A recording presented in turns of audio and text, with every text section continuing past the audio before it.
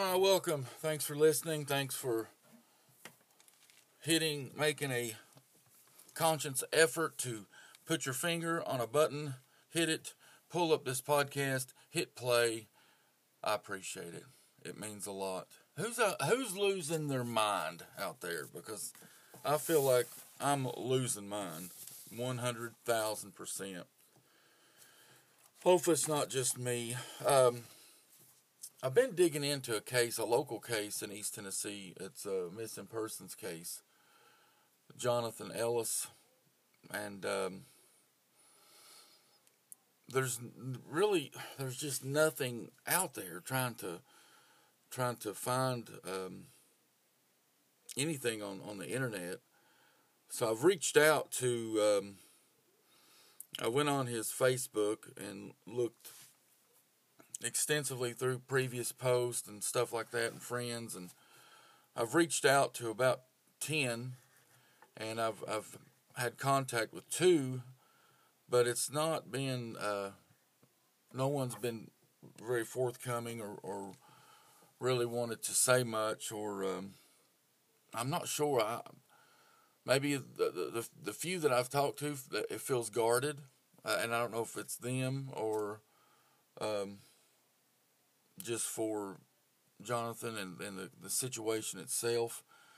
But I want it to be said that my goal is to shed light on the story, whatever it may be. I feel like that, questions need to be asked and answered, and try to put a timeline together and get an idea of exactly what was going on the days before he went missing. So all we have is, the missing date. I believe his mother had spoke to him months before it went missing. There's just not a lot. So I'm giving this. I'm giving a shout out per se to those that maybe know something.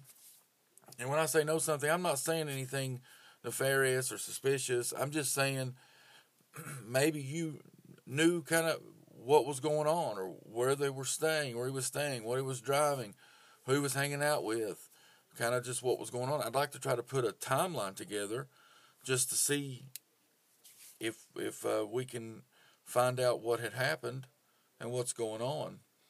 So I come from a place of compassion. In that case, I hope that if anyone hears this that I've reached out to, please know that it's not about monetizing anything. Yes, I am doing a podcast, so hopefully one day I can do this for a living, but I assure you we are a long ways from that. So I don't know if that's a concern or what, but I just want to help shed light on the case. I want to help figure it out, because there's no one knows anything. It's just there's not a lot there. So make a post. You hear this, say something on Facebook. There's a page. Go on the Weekly Podcast group page and make a comment about it, and maybe we can get something going. So that being said, let's go through a little bit of the process of funding. Well, not funding. I'd like to ask those that are listening to tell 2 friends to subscribe to the podcast wherever they get their podcast. I would ask that if you have time, give me a 5-star review and 5-star rating. And if you have time, write a short, nice review. And if you get your podcast, it's on 9 or 10 different platforms. It's on iHeart, Stitcher, Google, Pocket Cast, a bunch of them. Anchor is what I use to produce it, and it's on there. iHeart, and I applied for Alexa, and I guess that'd be Amazon, but I don't know if it's on there quite yet. So subscribe, tell just 2 people. Just if you hear my voice, and I want you to immediately feel sorry for me. I want you to immediately say, you know what? I'm going to have 2 people subscribe to this podcast. It's really not that big of a deal. And you know what? I'm going to give him a 5-star rating. I'm going to give him a little review. I appreciate it. If you would like to donate $2, $3, $4, $5, $6 to help produce this show, you can do so by linking the show notes in, it's an Anchor link. I have a link on there for PayPal, and I have set up a GoFundMe page for the podcast as well. And I'm just talking $2, $3, $4, $5, whatever, just to help in the production. Eventually, I'd like to get some different equipment, new equipment. Right now, I'm fine with what I use now. I'm just honestly just trying to promote, and I'm just hoping to grow and to eventually, yes, I would like to make a living doing a podcast. But right now, and I use the iPhone 6 plugged into a regular set of headphones attached to one of and I found this the best distance, the neck thing that you use, that you put around your neck. Anyway, whatever. All right, so that's the business side of things. If you can help us, that would be appreciated. I appreciate it. I'm going to try to give more content, and I will. I just didn't feel like we were ready to do for-pay content yet, but I may try to do that on Patreon. And if anybody understands Patreon, reach out to me. You can reach me at DuhWeeklyPodcast@gmail.com. You can leave me a voicemail on Anchor, and if any voicemail that's left, I'll play it. I've gotten one, very nice. You can reach out on Facebook. It's Jeremy, Jeremy, Pell, Pell. You can reach out to Instagram. It is Duh Weekly Podcast. You can reach out on Twitter at Pale_Jeremy or Duh Weekly Podcast. Reach out to us. I'd like to know who's listening. Send me a message or something. Just letting me know who's listening out there, just to get an idea.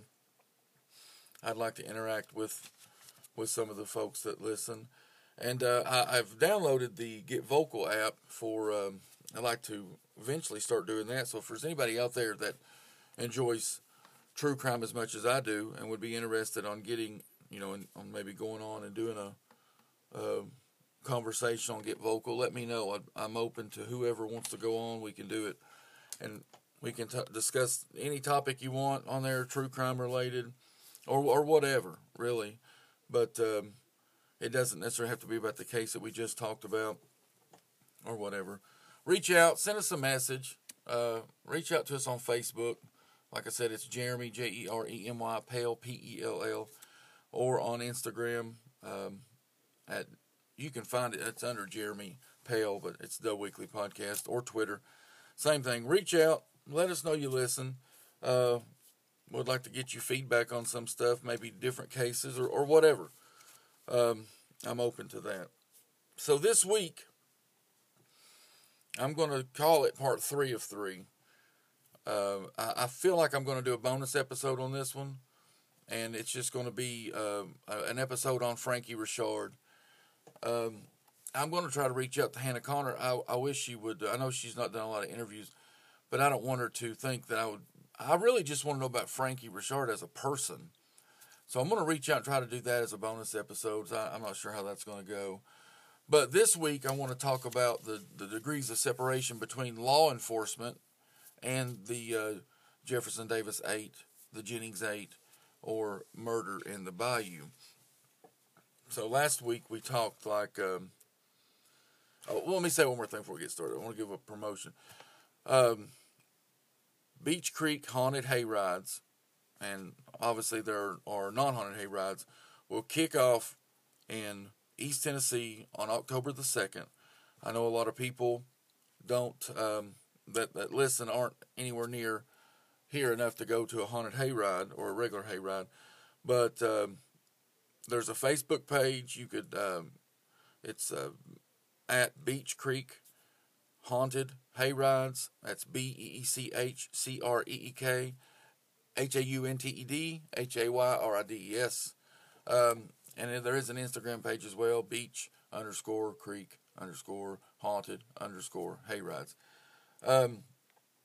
If you're in the East Tennessee area, it's located in Kingsport, right on the Kingsport or Sullivan County, Hawkins County line. So if you are listening and you are in this area, find that page. Right now you can save $3 per ticket or per rider by prepaying through PayPal or Messenger, Facebook Pay, or whatever. You can save $3 per person right now. Tickets will be $20 a person for the haunted, $15 for the non-haunted. It'll run Friday, starting October 2nd, Friday at 9 p.m. to 1 a.m. And then Saturday morning will start at 10 o'clock, run to 8 on the non-haunted. And then 8 o'clock to 1 o'clock we'll do haunted. And then Sunday as well, starting at 10 a.m. to 8 p.m. we will do the non-haunted. And then at 8 p.m. until probably midnight, we'll do the haunted hayride. So we'll run that the whole month of October. So please help us out.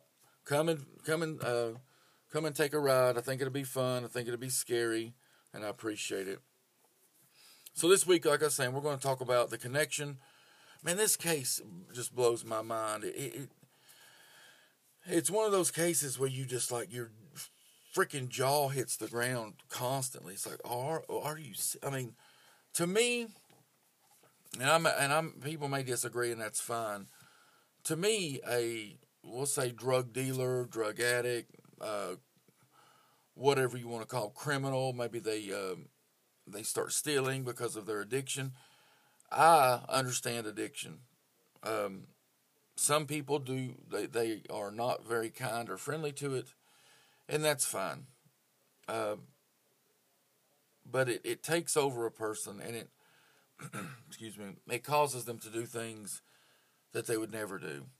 And maybe in your mind they're bad people, but I think they're good people that do bad things. So with that being said, I would rather be in the street with a drug addict or a drug dealer any day of the week before I'd want to be, excuse me, with a dirty, crooked piece of shit police officer, law enforcement, or whatever you want to call them.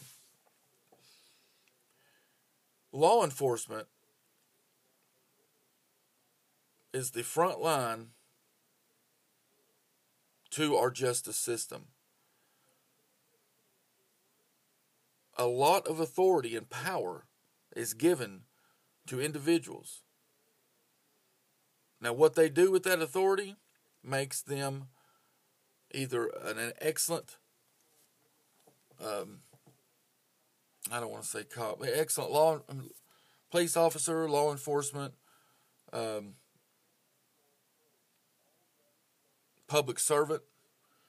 If they abuse that power, they can really do some damage because they have so much authority, that they should be held to a higher standard when it comes to corruption. And I'm not talking about being able to do their job, and I'm not going to get into the agenda that's sweeping this country now. I think police officers have a tough job. I think that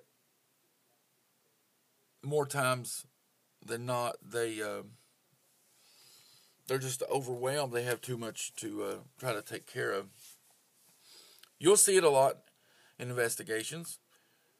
They'll, a missing person or whatever, they'll just not even go and look at it. You get the feeling that they don't care. Maybe they don't. But I know a lot of times I think people become jaded. I think people become complacent. I think you can have 10 calls, and if they went out to 10 missing persons calls, that 9 of them would come back the next day, or 9 of them would be hiding somewhere, and it's that one that's really missing that slips through the cracks. And Anyway, a dirty cop is the worst thing you can run into. And Jennings and all the surrounding areas down there and near the Jefferson Davis Parish were some of the most corrupt that you would ever find. Terrible. Terrible. I mean, it is terrible. And there's just a string of things, and it goes back years. Well, I tell you where it can start as far as what we can find out and talk about.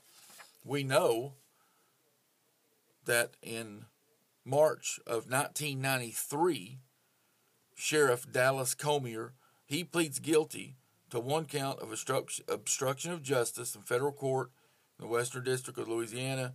Comier had been hit with 35 charges related to corruption at his office. And it didn't stop there. And it wasn't just there. It was a lot of different areas. July the 8th of this year, 2020, they're requesting that an investigation into certain actions in the Jefferson Davis Parish Jail and other misconduct by the Jefferson Davis Parish and Jennings City law enforcement be investigated. So we're going to go over and talk about in this episode the connection law enforcement had to the Jennings 8. And I'm going to say this.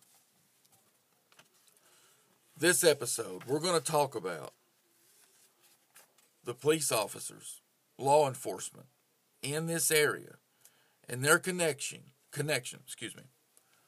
to Loretta Chasson, Ernestine Patterson, Kristen Gary Lopez, Whitney DuBose,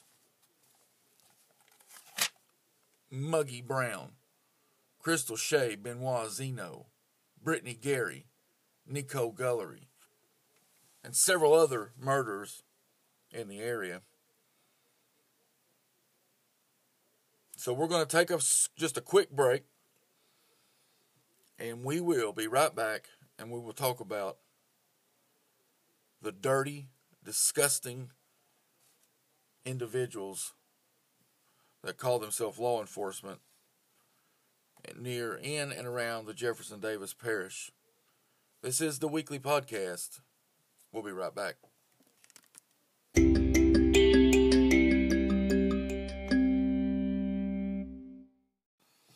All right, guys, I'm back. Let's look at some of the. But no, I'm gonna do that at the end.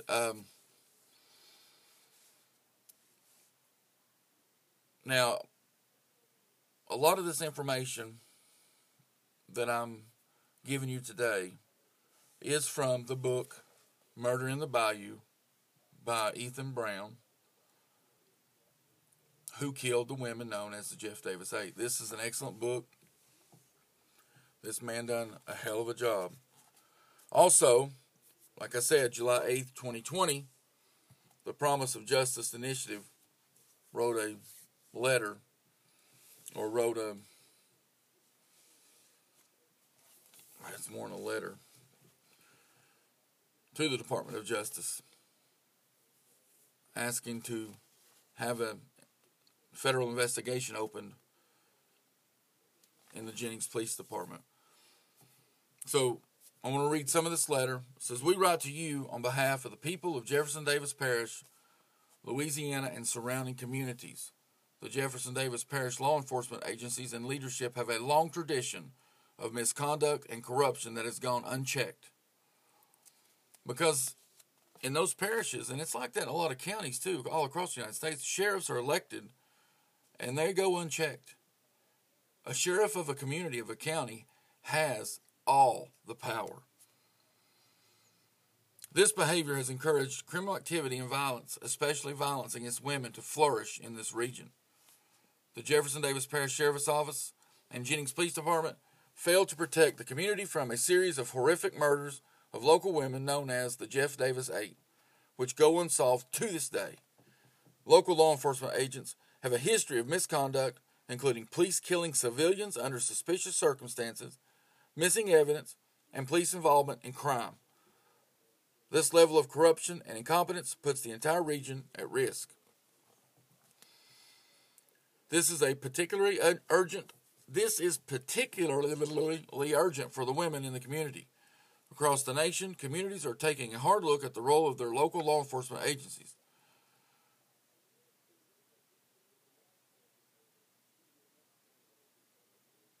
I'm going to skip this part of the letter because I'm not getting into the propaganda. It states we must also address the sexual violence that is pervasive throughout modern law enforcement agencies. I don't know about that. I'm speaking of Jennings and the surrounding areas there in the Jefferson Davis Parish. I'm not broad brush painting or broad brush stroking all law enforcement. It's not fair and it's not accurate. It does state that police departments and district attorneys' offices have systematically deprioritized and ignored rape cases, maybe. I know there's a lot of DNA that's not been tested, backlog money, things like that. Beyond failing to protect people from sexual assault, officers are often the assailants. In a particular noble recent case, I'm not getting into that. That is something totally different to this case.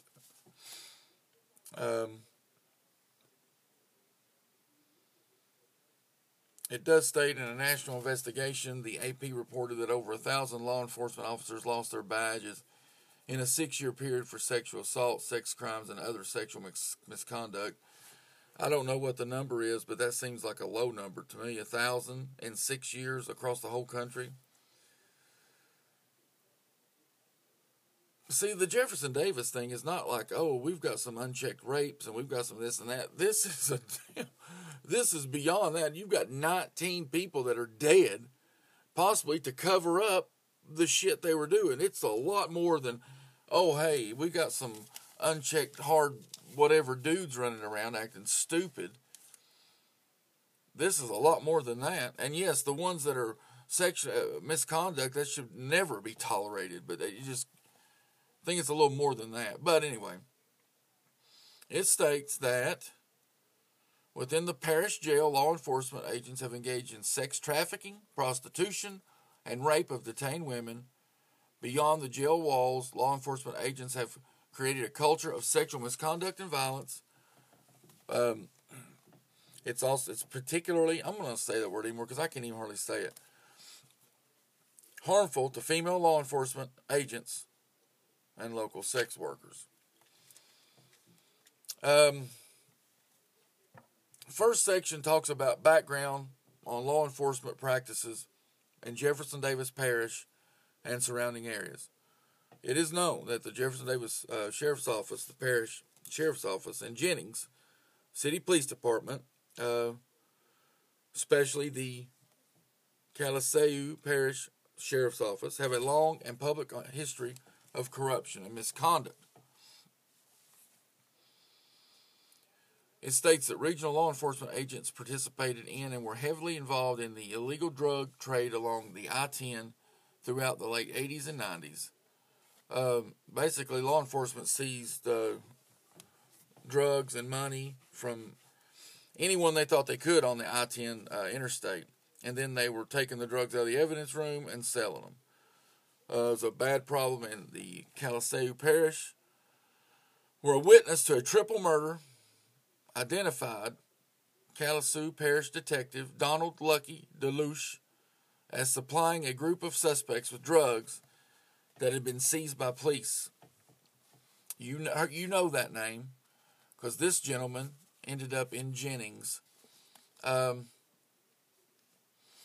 They say as recent as 2015, a police officer in Lake Arthur, a detective Raymond Mott, was ordered to stop making drug busts by then Lake Arthur detective Terry Gullery. You know that name. And Mott experienced retaliation when he refused to stop doing his job. Terry Gullery is one of the most suspicious individuals I've ever read about. Now, In 92, we spoke in 93 that Dallas Comier was out. But in 92, he was charged in federal court. And this paper says 36 felonies. The book says 35. Now, it doesn't go into detail in the book, but here it says, including improper use of inmate labor and using public money to buy trucks, boots, and guns for personal use. It says the charges were the result of an audit that was done at the legislative auditor's office. Discovered that he misappropriated about $250,000. Of course, in a plea deal, one count of obstruction of justice, served 3 years on probation, pay a $10,000 fine. He was only required, it says, to serve 1 year probation. It says Sheriff Comier was also the subject of a Department of Corrections investigation into mistreatment of persons detained in the parish jail. Now, we know Sheriff Ricky Edwards took over for Comier. And it wasn't long after he took office that he was embroiled in civil rights litigation right out of the gate. It says Edwards and his deputies had a practice of stopping cars without probable cause and seizing assets under civil forfeiture laws. Those laws are stupid. Those are abused. And obviously, I'm not a legal mind or a legal scholar, but when you give someone the opportunity to take every damn thing you got right there, whatever. And you can even be innocent, and you got to fight your ass off to get your stuff back. It's insane. Oh my God, it makes me so fucking mad. They also face claims that illegal stops were conducted in a discriminatory manner, targeting Latina drivers. There is an incident. Because, see, here's the thing. If you go back into like 1996 or 97, Dateline NBC run an expose on the Jefferson Davis Parish, and the department is caught on camera making traffic stops without probable cause and illegally seizing cash from people. But yeah, the Hispanic couple, Albert and Mary Gonzalez, they I believe they won their lawsuit. And it wasn't an isolated incident. In fact, evidence had come up with problems that had plagued both Jefferson Davis Parish and Jennings Police Department. Drugs would go missing from evidence room, including 300 pounds of marijuana in one fell swoop. In the early 1990s, a witness reported that marijuana was taken by a police officer in coordination with none other than Frankie Richard, which he is now deceased, died this year, I believe. And that might be under suspect too. You just have to read into that. We'll talk about that on the bonus episode. Of course, Frankie Richard was known as the man for dealing drugs, trafficking women. He was a suspect in the Jefferson Davis 8 murders. In 2007, we know that Warren Gary, the chief criminal investigator for the sheriff's office, offered to buy a vehicle from a suspect, Connie Seiler, during questioning. He arranged the sale while she was incarcerated and then turned around to sell it for a profit. Concerningly, Seiler was a potential witness to the murder of Kristen Gary Lopez. Witnesses had alleged that her truck was used to transport Lopez's body, but Warren Gary did not collect any evidence from the vehicle before selling it. He didn't care. He bought the truck for $8,500 and he sold it for $15,500, I think. Now, the ethics board investigated this, and in 2009, no, hold on. He did. Yeah, okay, I'm sorry. He was investigated in 2000 and fined by the Louisiana Ethics Board, maximum penalty $10,000. That's it. Now, in 2009, a large amount of evidence from a theft ring went missing, including jewelry, drugs, and cash, which led to the collapse of a criminal case against Mr. Frankie Richard. Ultimately, Deputy Paula Gullery, this is Warden Terry Gullery's wife, maybe ex-wife now, was fired for her handling and potential theft of the evidence. Paula Gullery is the same woman that was over the informants. In addition to corruption, the region suffers from a dangerous level of incompetence by law enforcement agencies. Jefferson Davis Parish Sheriff's Office has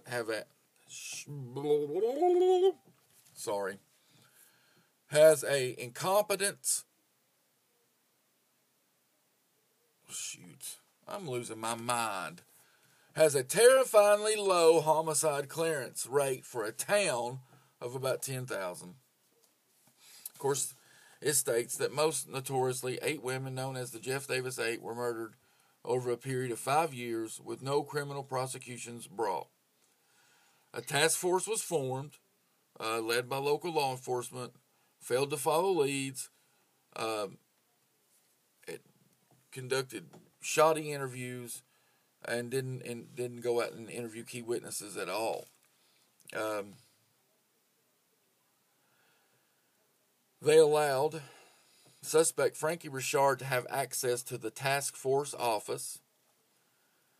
He also had a cell phone that was supplied to him by the task force.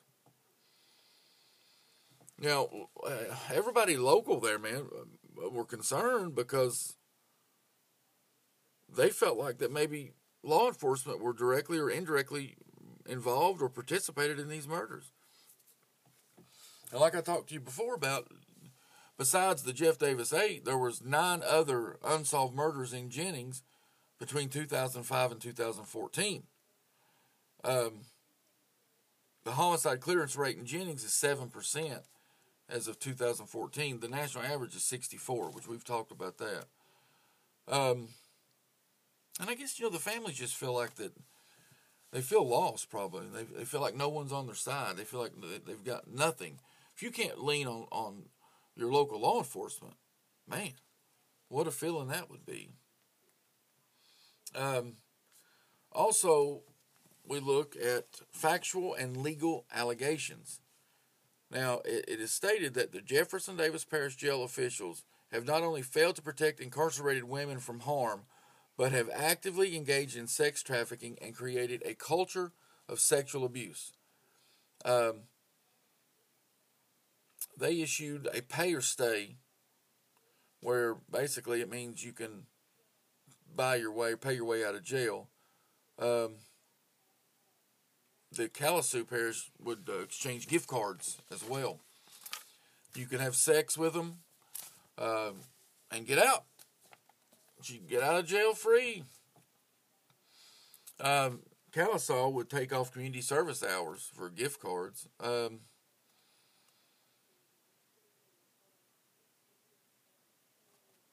Also,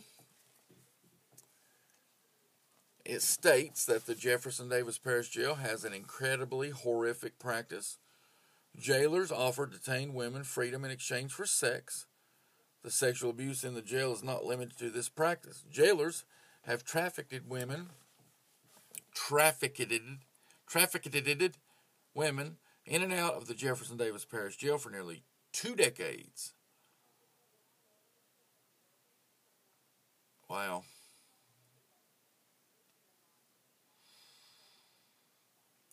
It's really suspicious with the number of women that are known to have engaged in sex with law enforcement and then die under suspicious circumstances in the same parish. Where they have witness accounts and statements taken by various law enforcement agencies that indicate widespread sexual abuse and trafficking.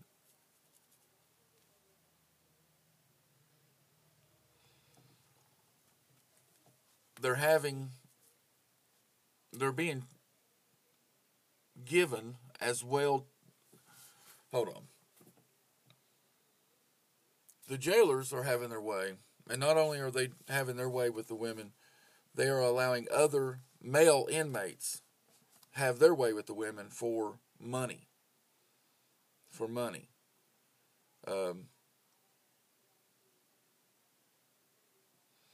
And it talks about, and I don't want to get into all this legal jargon, but the 14th Amendment It says the behavior not only amounts to a 14th Amendment violation for failure to protect the detained women, but implicates federal and state criminal laws against sex trafficking and sex with incarcerated persons.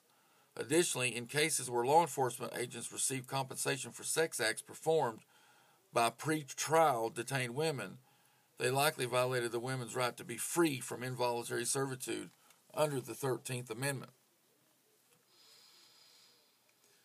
It says between 2003 and 2004, 5 women initiated a civil action against parish officials because of the abuse they experienced in the jail, which included jailers openly running an illegal contraband business, jailers arranging sex between detainees for a fee, and rewarded trustee detainees who facilitated sales with coerced sex and detained women.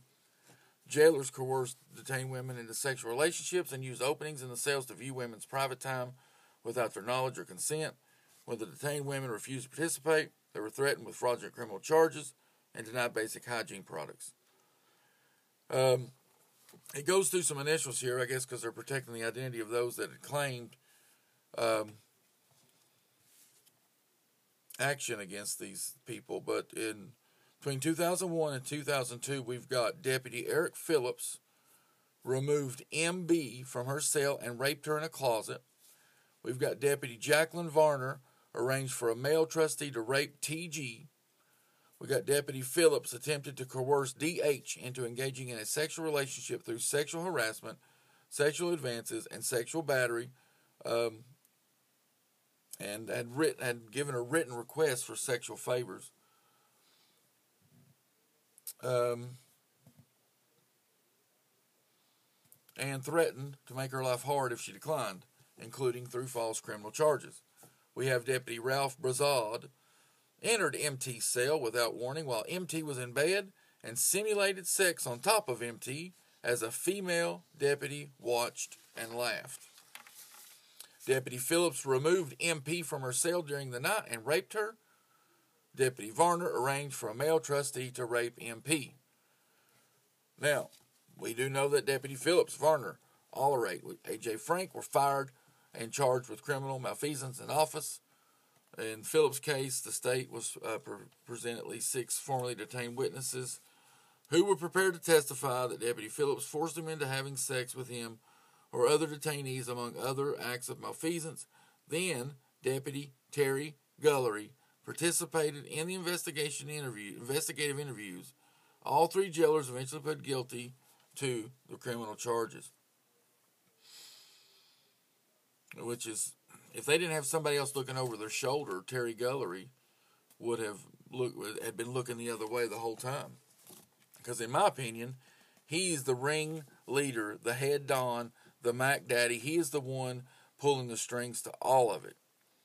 All of it. You know, they finally done an investigation, an internal investigation, and the state police initiated an external investigation by way of the Jefferson Davis Parish District Attorney's Office.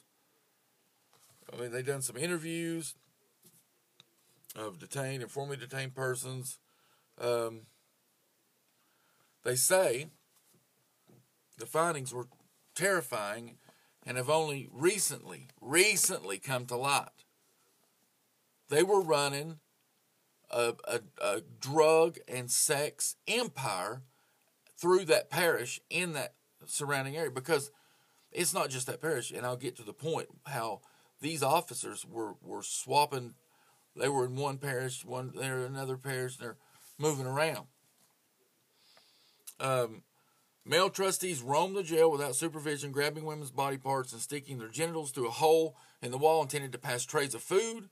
They would use a hole in the wall to have sex with detained women. They were given video access to the showers, women's showers. They were alleged to pay jailer a fee. Detained men could pay $20 to $100 for sex with detained women. Detained women who agreed to this arrangement were given special privileges. A detained man reported that jailers would borrow money from detained men and then pay back the debts by arranging sexual encounters with detained women. A male trustee admitted to giving Deputy Phillips, Varner, and Frank money to arrange sexual encounters with detained women. The deputies were able to watch the sexual encounters that took place in a visitation room. Detained persons could pay jailers $20 to arrange a sexual encounter with their non-detained partner in the jail's bathroom. It says that Deputy Ernest Robinson reported sexual encounters between detainees to Warden Wallace Simon and gave him a statement from 2 detained men who had witnessed sexual misconduct in the jail, but the warden conducted no follow-up. A detained man who attempted to report the sexual misconduct was transferred to another facility. Another list of just another horrible incidents, just to give you an idea of when you might say, oh, law enforcement would never be involved in killing women or covering up a murder or this or that. If anything jeopardized their freedoms, if anything jeopardized their livelihood, yes, they would. If they would do this, they would do that. And that's why I'm telling you this. Early 01, TG was led out of her cell to assist the male trustee with laundry, pulled her into the bathroom, raped her. Next day, Phillips told TG to remember next time when she wanted to give it away. Frank made comments about how he thought TG would be good in bed. In 02, Phillips raped MB while taking her to see the nurse. Also, unidentified cellmate pulled TR from her cell and attempted to remove her clothing. She kicked and fought. Deputy Phillips watched. 02, Phillips brought AW out of her cell to have sex with him and another trustee. Another detained woman reported it on a separate occasion. A number of officers and trustees took turns having sex with AW and watching each other have sex with AW on a video monitor. Now, in July of 02, Nico Gullery, we know her, victim number 8, who would later become the final victim of the Jeff Davis 8, had sex with Deputy Phillips twice. After one encounter, Deputy Phillips took each of Nicole Gullery's roommates to have sex with trustees. Nico Gullery directly reported that she had sex with 2 detained men. Nico Gullery reported this to the sheriff's office in interviews and written statements, along with corroborating letters exchanged among detained persons. You hear that? She was talking. Between March and July of 02, Deputy Phillips had sex with the MP over multiple incarcerations, and he would give her cigarettes, marijuana, and alcohol as payment. Deputy Phillips and Varner removed MP from her cell to have sex with a trustee. One of MP's cellmates reported that the trustee would provide MP with cigarettes, marijuana, and alcohol in exchange for sex. Unfortunately, the investigations that they done had little impact on the culture of sexual abuse there. Lisa Allen filed a federal lawsuit describing a series of sexual harassment and sexual assaults she experienced at the hand of jailer Mark Ivory while detained in the Jefferson Davis Parish Jail. Allen had reported Ivory grabbing her from behind while she completed a task under his direction, exposing himself to her and luring Allen into a room where he sexually assaulted and attempted to rape her. The matter was ultimately settled, though Ivory died by suicide soon after the lawsuit was filed. Actually, what had happened is Lisa Allen took a polygraph, and the very day that she passed the polygraph, he killed himself, shot himself in the head. Now, the saddest part of all this, that's not true. I don't say that. People just say shit sometimes. I hate when people say, I'll be honest with you. No. If you have to ask that, you a damn lying ass SOB to begin with. You may be honest with you? I'll be honest with you. Well, that's fucking great. Good. Thanks. Anyway, the poor woman, Nina Ravey, was a nurse, and she was the only law enforcement employee to actually experience any consequences for the harassment and assault, because she documented Allen's experience in the medical records and reported Ivory's behavior to Warden Terry Gullery. She lost her job and was investigated by the state board of the state police for obstruction and falsifying Allen's medical records. Though she was never criminally prosecuted, she had lost her license, her house, her marriage, everything. Her life fell apart. These fools down there didn't play. They fuck you up. They take your job. They take your life. take your freedom. You know, there was officers identified through these investigations and lawsuits, and some were prosecuted, others involved in the sex trafficking. They suffered no consequence at all. Most egregious, and this is accurate, was Warden Terry Gullery. He is the main cod. He is, I'm telling you. So, we know, well, we'll get to that. All right. We know, and I think this man is important to this investigation, I believe. He is alleged to have trafficked, detained women to members of the community, and traded sex for freedom. Terry Gullery is also known to have engaged in sexual relationships with many, if not all, of the Jeff Davis 8 victims, both in and outside of the jail. We know that right before Loretta Chasson was murdered, she was seen having sex with then Deputy Terry Gullery in her jail cell. This was reported to the task force. Did not follow up on it. Terry Gullery released Nico Gullery, now this is his cousin as well, from the jail in exchange for sex. At another point, he offered to release her boyfriend from jail if she had sex with the warden. Now we know her boyfriend is Michael Puderholm. He's the one that was seen cleaning the Connie Seiler's truck and possibly Hannah Connor's DirecTV van. Terry Gullery and other jailers regularly paid to have women from the community, including some of the Jeff Davis 8 victims, brought to the jail where they were raped by jailers and detained men. He arranged for detained women to come to his office on a daily basis and exchange oral sex for cookies and cigarettes. He also brought detained women out of the jail and to his home, where he had sex with them. Terry Gullery held the position of warden beginning around 2005 or 2006, and he still works in law enforcement today. Freaking ridiculous. I'm going to take a break, and you'll hear a weird noise, and then I'll be right back. Thanks.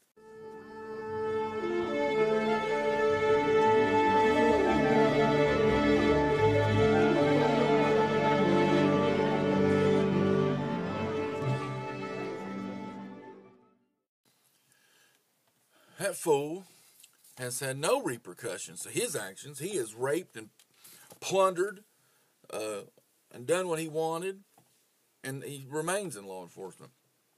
And we'll get to more. All right.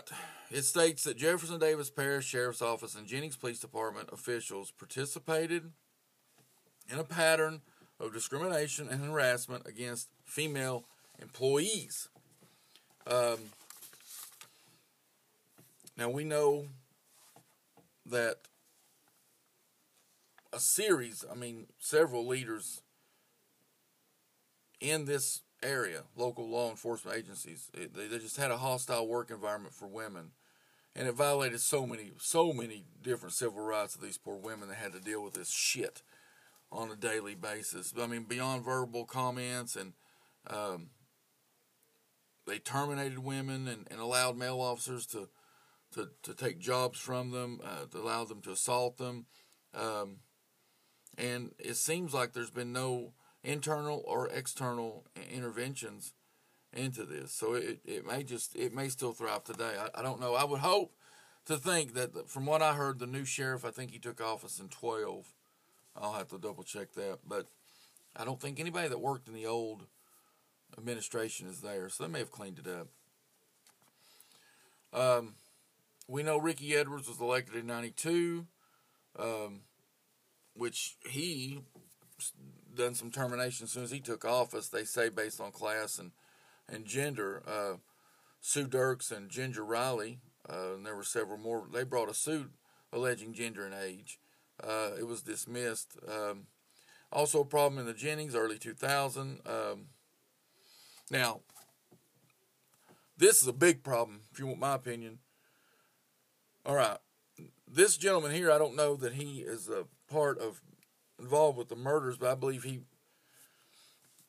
may be. I'm telling you, but these fools are crazy. Okay.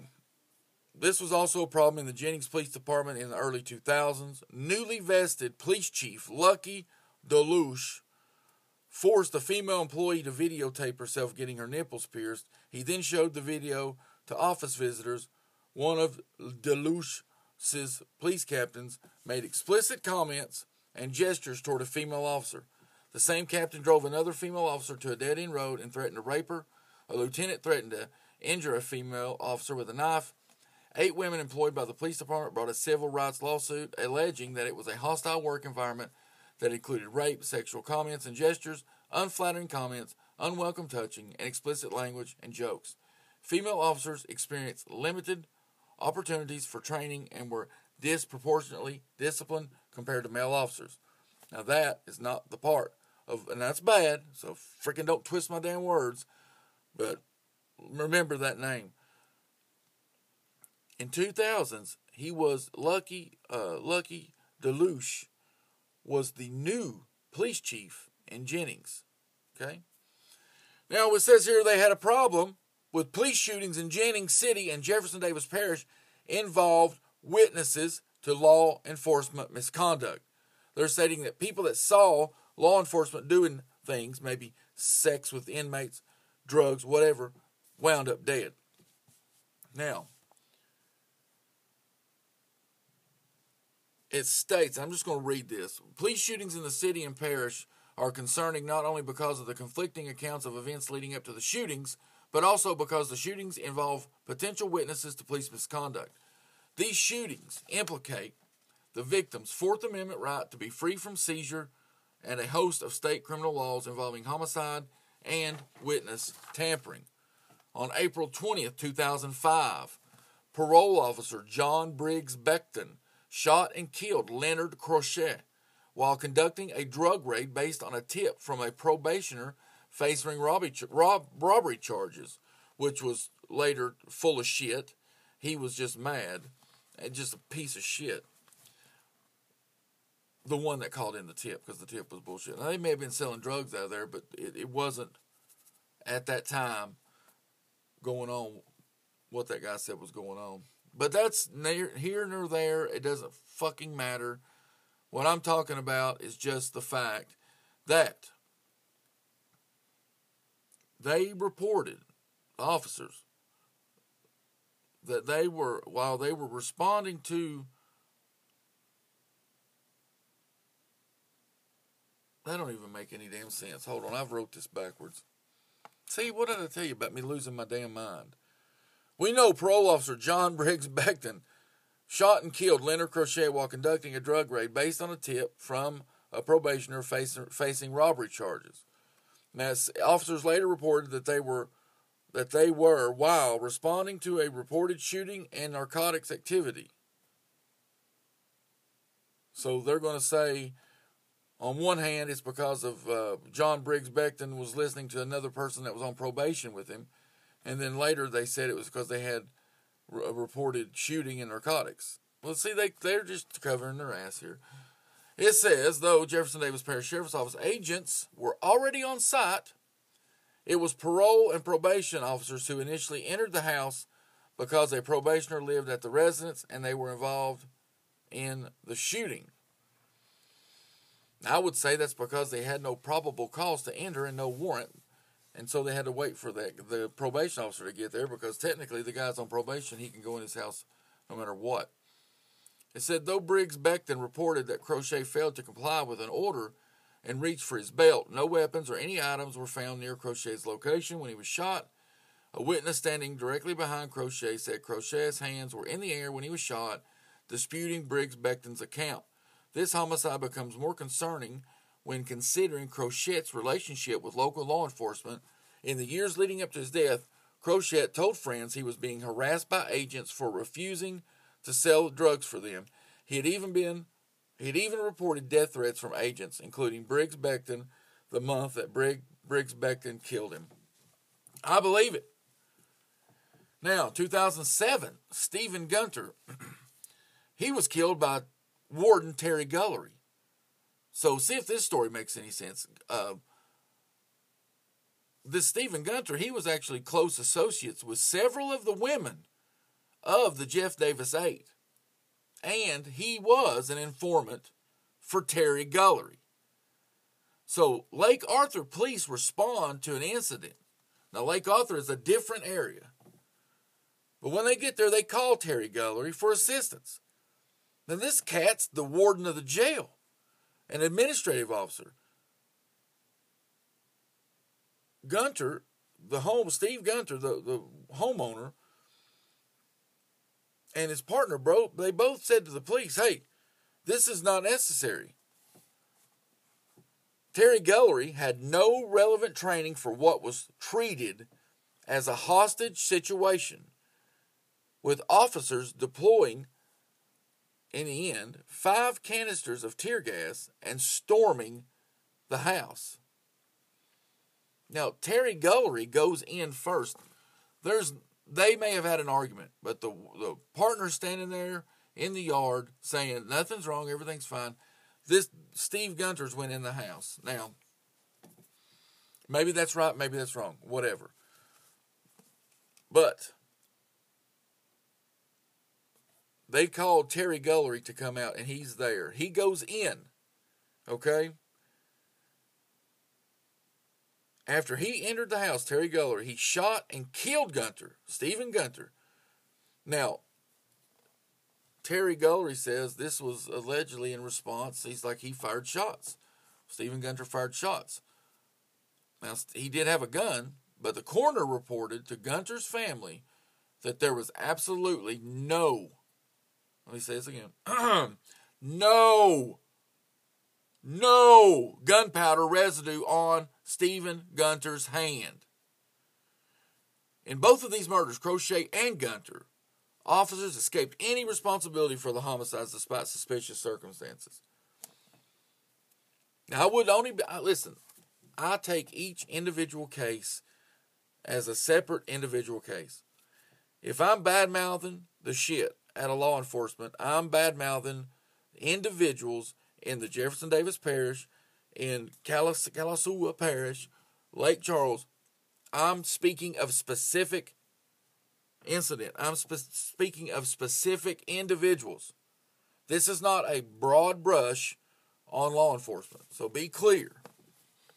Be clear. Each of them had ties to law enforcement agents. Crochet had received death threats from the very officer that killed him. The culture of corruption in Jefferson Davis Parish allows officers to cover their own tracks at any cost, even if it means committing murder. And I believe that. They had a lot at stake. They had a lot to lose. They had a lot of power. Now, we speak now, part 3 of this report that came about due to this investigation. Law enforcement agents have enabled a culture of sexual violence that permeates the parish and surrounding regions. So we've looked at Terry Gullery and John Briggs Becton being involved in murders 2 years apart, but we see Terry Gullery here. He's busted in and killed Stephen Gunter, okay? Stephen Gunter was an informant. Stephen Gunter knew the Jefferson Davis 8. Sex trafficking and culture of sexual abuse extend beyond the jail walls. It was rampant through the early 2000s in Jefferson Davis Parish. Frankie Richard, he had ties to law enforcement agents. He was involved of a lot of the work, the drugs, the sex. He had connections to sex workers. He trafficked women, especially the women of the Jefferson Davis 8. And that's what puts him so close to this murder, or these murders. At the border, I don't know how to pronounce that. I know it's from French, Boudreaux Inn. Anyone could walk in and buy drugs or pay for sex until it was closed in 2008. The inn was run by Martin P. Gullery. I don't know if it's any kin to Terry Guillory. I've looked. I've not found it. Call him Big G. He was a longtime field representative for former U.S. Representative Charles Boustany. Did you hear me? U.S. Representative Charles Boustany owned the Bordeaux Inn. You don't think that trickled right up the top? Oh, man. Well, Martin Guillory had to be fired by the Boustany office in 16 when all this shit came about. They got to cover their ass. In the late 90s, early 2000s, there were hundreds of calls to the Jefferson Davis Parish office about drug sales and violence at the inn, including at least one call about a dead body on the property. Warden Terry Guillory was known to frequent the inn and offer to trade free rides for sex. Many of the women that engaged, they were drug addicts. They needed help. A number of the women of the Jeff Davis 8 were engaged in sex work and suffered from substance abuse disorder. Yes, all of them. And all of them had connections to Frankie Richard, except Ernestine Patterson, I believe. And with her connections to some of the other girls, that puts her right in Frankie Richard's path. And they all were connected to law enforcement. If they knew anybody well, they knew, because they were in and out of jail a lot, they knew the jail, they knew the jailers, they knew the players in that game. Now it says, and we're going to go back and talk about the one incident of trafficking. We're talking about the Muggy Brown incident. The survivor chose not to pursue criminal charges out of concern for her own safety, but we know in November of 2005, Muggy Brown delivered Rosalind Faith Burrow, I don't know how to pronounce, I'm sorry, to Jarrell Mooney Palfrey, who raped Breaux, Breaux, Brooks, I'm sorry, I apologize, in exchange for crack cocaine. A few months later, let's just call her Rosalind Faith, dropped the charges. We know Brittany Gary, a minor and later a homicide victim, was also trafficked. We know Teresa Gary, Brittany's mother, admitted to investigators that she and Frankie Richard, they both were involved in trafficking Brittany. That's sad. It's fucking sad. It's that shit. Local investigator Kirk Menard, that is actually Rosalind Faith's father, actually, and he is a big private investigator that took on this case. It said to, let's see, sorry, I want to get this right.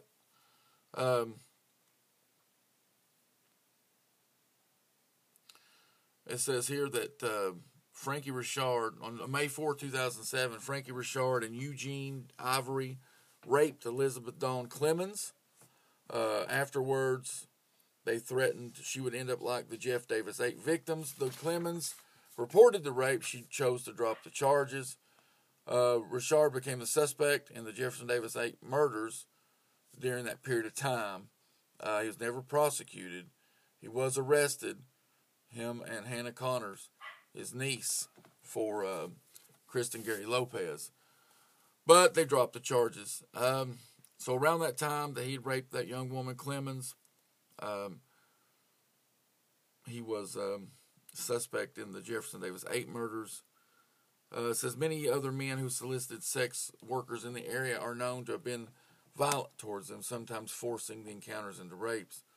In addition to always responding to incidents at the Bordeaux Inn, police officers often paid for sex and engaged in relationship with sex workers. Now deceased Jefferson Davis Parish Sheriff's Deputy Danny Berry and his wife regularly patronized sex workers, especially women of the Jeff Davis 8. Berry is known to have been violent in many of these sexual encounters. He was later a suspect in the task force investigation into the murders of the Jeff Davis 8 women. But he died. It's said that he had a dungeon in his home, in his basement. Him and his wife were into some weird shit. Warden Terry Guillory had a sexual relationship with Jeff Davis 8 victim Crystal Benoit Zeno, and likely was with the other 7 as well. His sexual relationship with Loretta Chasson, the first victim of the Jeff Davis 8, began when she was only 13 or 14 years old. Excuse me. Terry Guller was not only engaging in relationships with women, but he regularly was seen picking up sex workers, including members of the Jeff Davis 8. He allegedly exchanged sex for narcotics with at least one woman. There are reports that Terry Guller has engaged in drug trafficking and suffers from substance abuse disorder. It says the complicity and responsibility of law enforcement agencies in the local culture of sexual violence against women, including sex workers, is alarming. It's more than alarming. It's sickening. It's sad. It's fucking disgusting. Rather than protect and serve, their officers are actively hunting women and allowing civilians to hurt women without consequence. It's a total dereliction of duty. They're just, it's so beyond that. It's such a damn, man, you couldn't write, this is a movie. This shit cannot be true. This is true. This shit goes on. You couldn't make this shit up, man. It's crazy.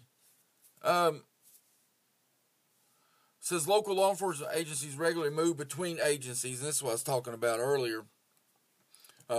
Even after they've done all this crazy shit, and they just, I'm going to leave Lake Charles Police Department. I'm going to go over here to Jennings.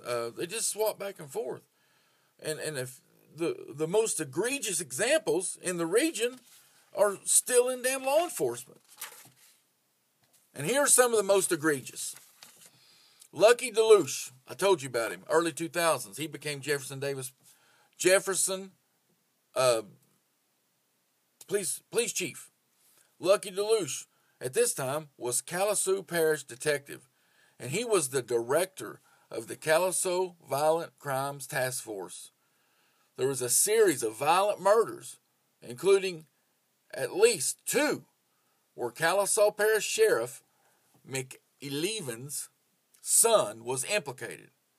In 1997, DeLuche was accused of sexually molesting his daughter, along with his girlfriend, then girlfriend. He was charged with aggravated rape and aggravated oral sexual battery, but not prosecuted. In 2000, like I told you, he was recruited to the Jennings Police Department, where he would help foster a work environment hostile to female employees. Though DeLuche resigned from his position in Jennings in 2003 because of the sexual misconduct in his department, he later found a leadership position in the Welsh Police Department. That is absurd. Now, we've got Todd D. Albor, a former Jennings police chief, accused of using racial slurs, discouraging officers from investigating certain drug crimes, using public property for personal use while in office, and he briefly served as St. Martinsville police chief, and he is now New Iberia police chief. Now, Johnny Lassiter, we know that name. He was seen in an unmarked police car receiving paper bags from an unidentified man immediately after the murder at the KK's Corner in 1997 in Kalamazoo Parish. Now, that is the one where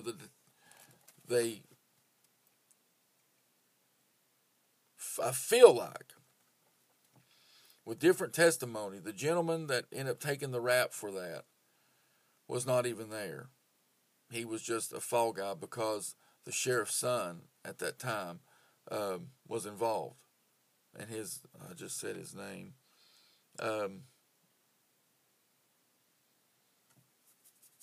Hold on.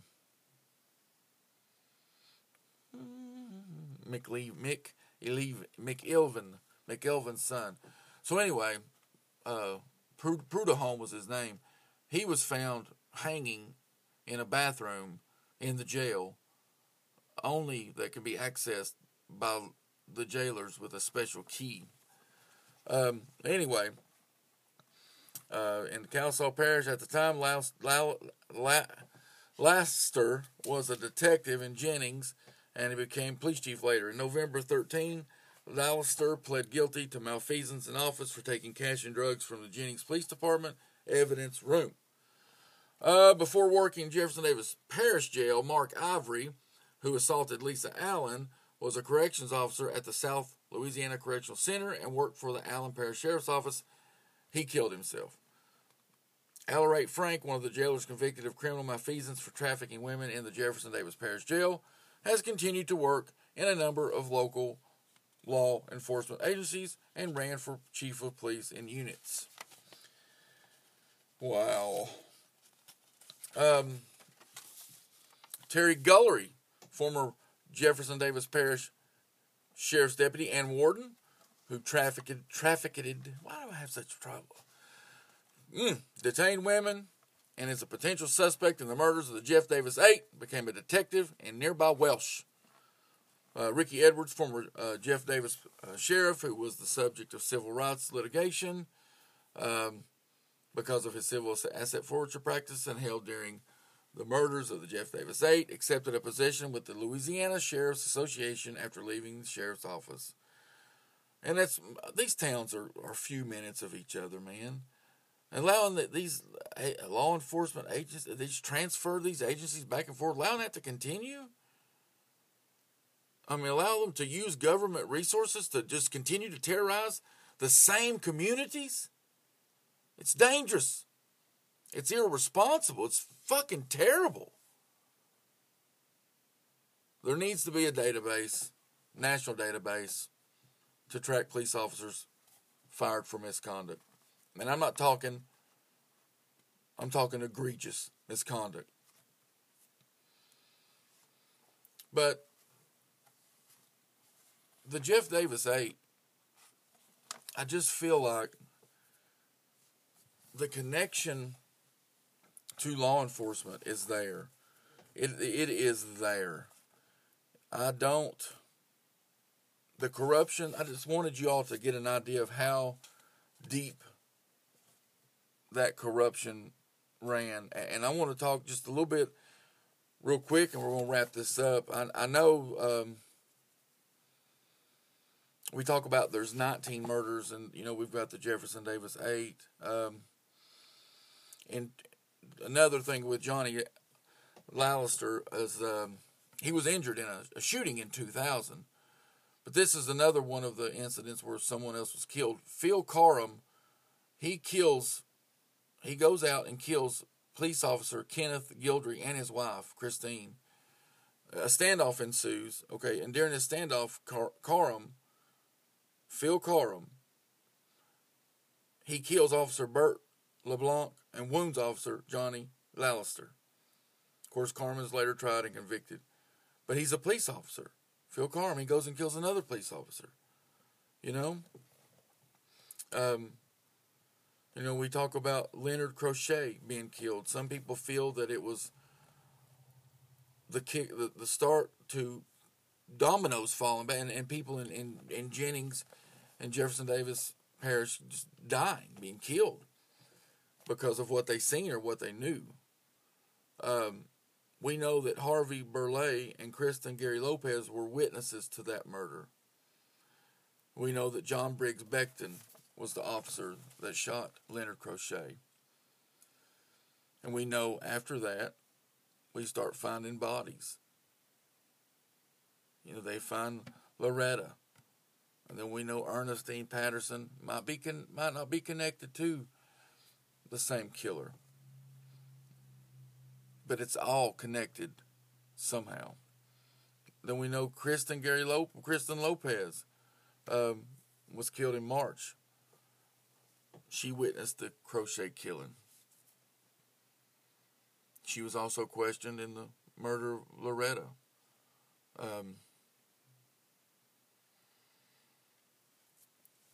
We talked about Stephen Gunter being killed by Terry Gullery.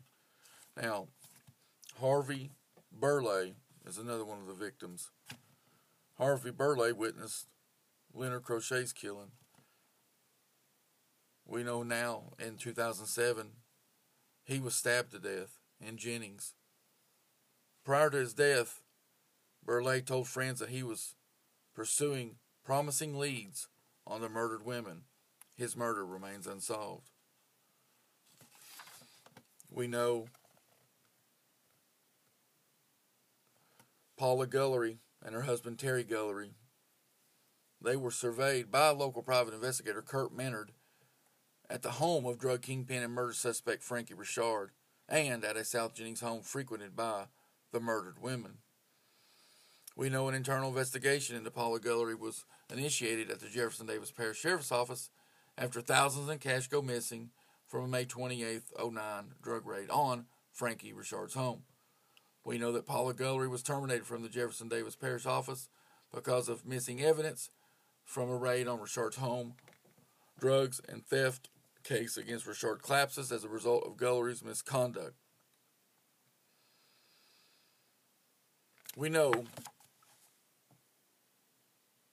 that in January of 10 and early spring of 10, Alan West and Kenneth Pelican were shot in South Jennings. Now, Russell Carrier, he was struck and killed by a Burlington Santa Fe train in Jennings, so they say. He was the one that called in a tip to the Jefferson Davis DA office regarding the murder of Crystal Zeno. You know, he saw the three people leaving the wooded area where they found her body. These murders are connected. You got drug dealer David Bowlegs DeSoto. I'd say that. Oh.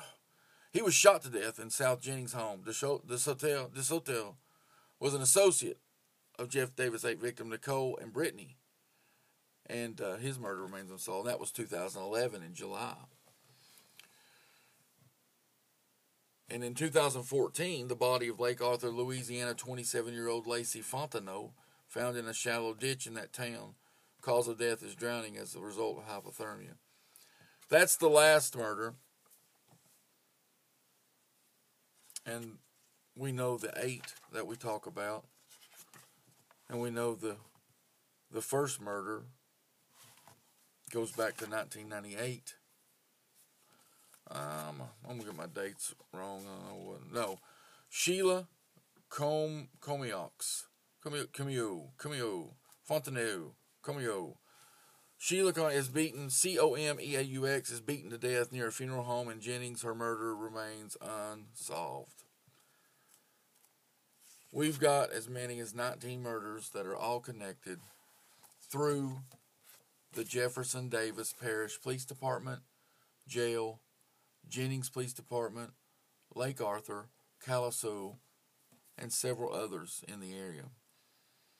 I wanted to give you an idea of just exactly what these law enforcement individuals were doing in this area. In this area. They would cover it up. They could not. It was getting too big. Too many people knew. Too much shit was going on. People were starting to go down. And some of those guys wasn't going to let that happen. Because not only did they have the power because they were in the jail, law enforcement, wardens of the jail had the control, had the power, but they also controlled Frankie Richard. And Frankie Richard controlled the streets of South Jennings. You didn't do shit in South Jennings unless you done it through Frankie Richard. You'll be a fool to think that was not a bad MFer. That was one not to be fooled with. And if the Jennings Police Department or Terry Gullery or the Jefferson Davis Parish Sheriff's Office, and I'm speaking broad brush with them because a lot of them are corrupt, didn't want to get their hands dirty, Frankie Richard. We know that Terry Gullery went to Loretta Chasson's home to tell her friend she was missing before she was even missing. We know he also showed up at Crystal Zeno's before the body was even identified. We know that he has a drug problem. We know that he is a sexual deviant. Jennings is corrupt. Jefferson Davis Parish is corrupt. They'll never solve the case. These poor girls will never, and the others that were murdered, the 19 murders, they'll never go solved. They'll never be solved unless an outside source comes in or unless this new administration wants to clean it up. But I believe the sins of the father are going to get you because the investigation was shit. There wasn't one. There's no evidence. There's nothing to test. It's garbage. And I think that's bullshit. Somebody needs to pay. These families deserve answers. There's never going to be closure. And some of these mothers don't deserve shit. They deserve to be smacked in the face for the way they treated their kids. But some of these families need answers. They deserve answers. They have good people in their families. Anybody that would pimp out their daughter doesn't need to have any information about her death. I think that's a piece of shit in my book. Next week, I'm going to do a bonus episode. Let's talk about Frankie Richard, and then I'm going to wrap this up with Murder in the Bayou. I hope I can get Hannah Connor to come on, but I know she's a little resistant.